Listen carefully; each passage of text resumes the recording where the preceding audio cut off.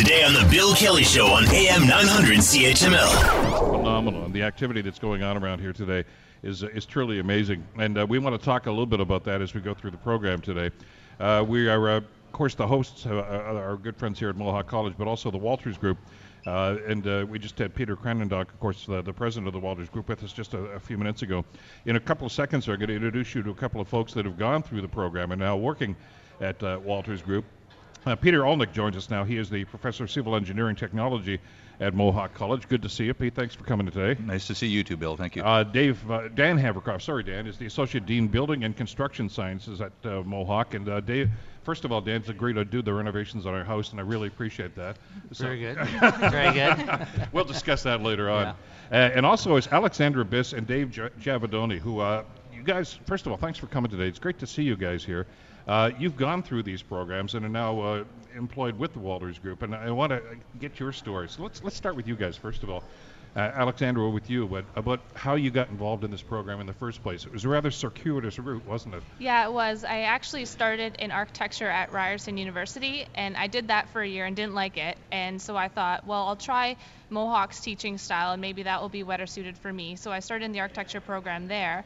And after first semester, I realized I like the civil classes better, and it's common for civil and architecture and transportation in that first semester. So it was really easy for me to switch right into civil, and I love it. It's almost like picking an expertise, right? You know, it's a Yes. general thing the first year, Yeah. and then you can kind of hive off into what you wanted to specify it. Exactly, and that's the beauty of the program is you get exposed to all the different branches, and then you see which classes you are most passionate about, and then you get to kind of choose which route you want to take.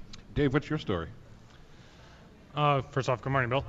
I began with the civil program in Mohawk. I went back to school probably about 6 or 7 years after leaving high school, and civil was something that always drew my attention. It was an opportunity to put my own thumbprint on the city's landscape with the high rises, bridges, and whatnot. The choice between university or college, I went back and forth on that quite often, for quite some time.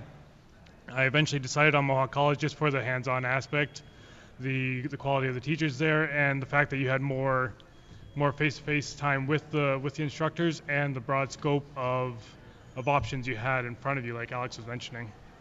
When you get into a situation like this, Peter, and you've got two fabulous students like Alexandra and Dave, how does that integration process start? For instance, I mean, ultimately it led to this partnership with the Walters Group. But how do you introduce students like this into those partnership programs and into those hands-on sorts of endeavors? It's actually pretty simple, Bill. We are always looking for particular students, not just academic, but personality traits as well. And I think Peter Kranendonk mentioned earlier a set of core values that Walters has developed over the years, and so we kind of look at, or I personally look at each of the individual students and say, they match these core values. They should, do well in the program. And then we have Meet the Grad Nights, a couple of times a year, and Walters is always at those events. And we will get a chance to introduce the students one-on-one to people like Marty Verhey, their HR manager, and just let it flow from there and see if it works. Similar situation with your department, Dan? Yeah, well, this is all under the same department. Yeah. And I guess I would add that there's a lot of the co-op programs, and so it's a real life kind of interview situation that they go. It's restricted to the group of students that's there and the employers that come, but other than that, it's a real life situation. And the employer gets to meet the grads.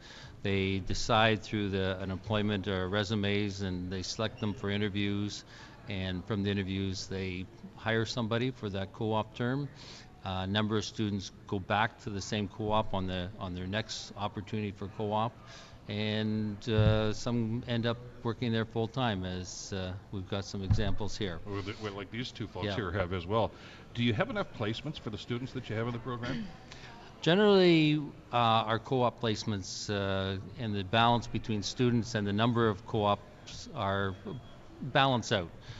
Any one year, there might be more jobs, there might be more students, but generally speaking, we're placing all the students in co-op positions. We can't guarantee that because as markets go up and down, Sure. but generally speaking, the programs have been very successful with co-op placement. Yeah, you're pushing 100% placement during co-ops and Yeah. and probably high 90s or mid 90s for full-time placement afterwards. We would say that most of the students that if they really are interested in getting co-op and they want it, they're going to get it. Want to hear more? Download the podcast on iTunes or Google Play and listen to The Bill Kelly Show weekdays from 9 to noon on AM 900 CHML.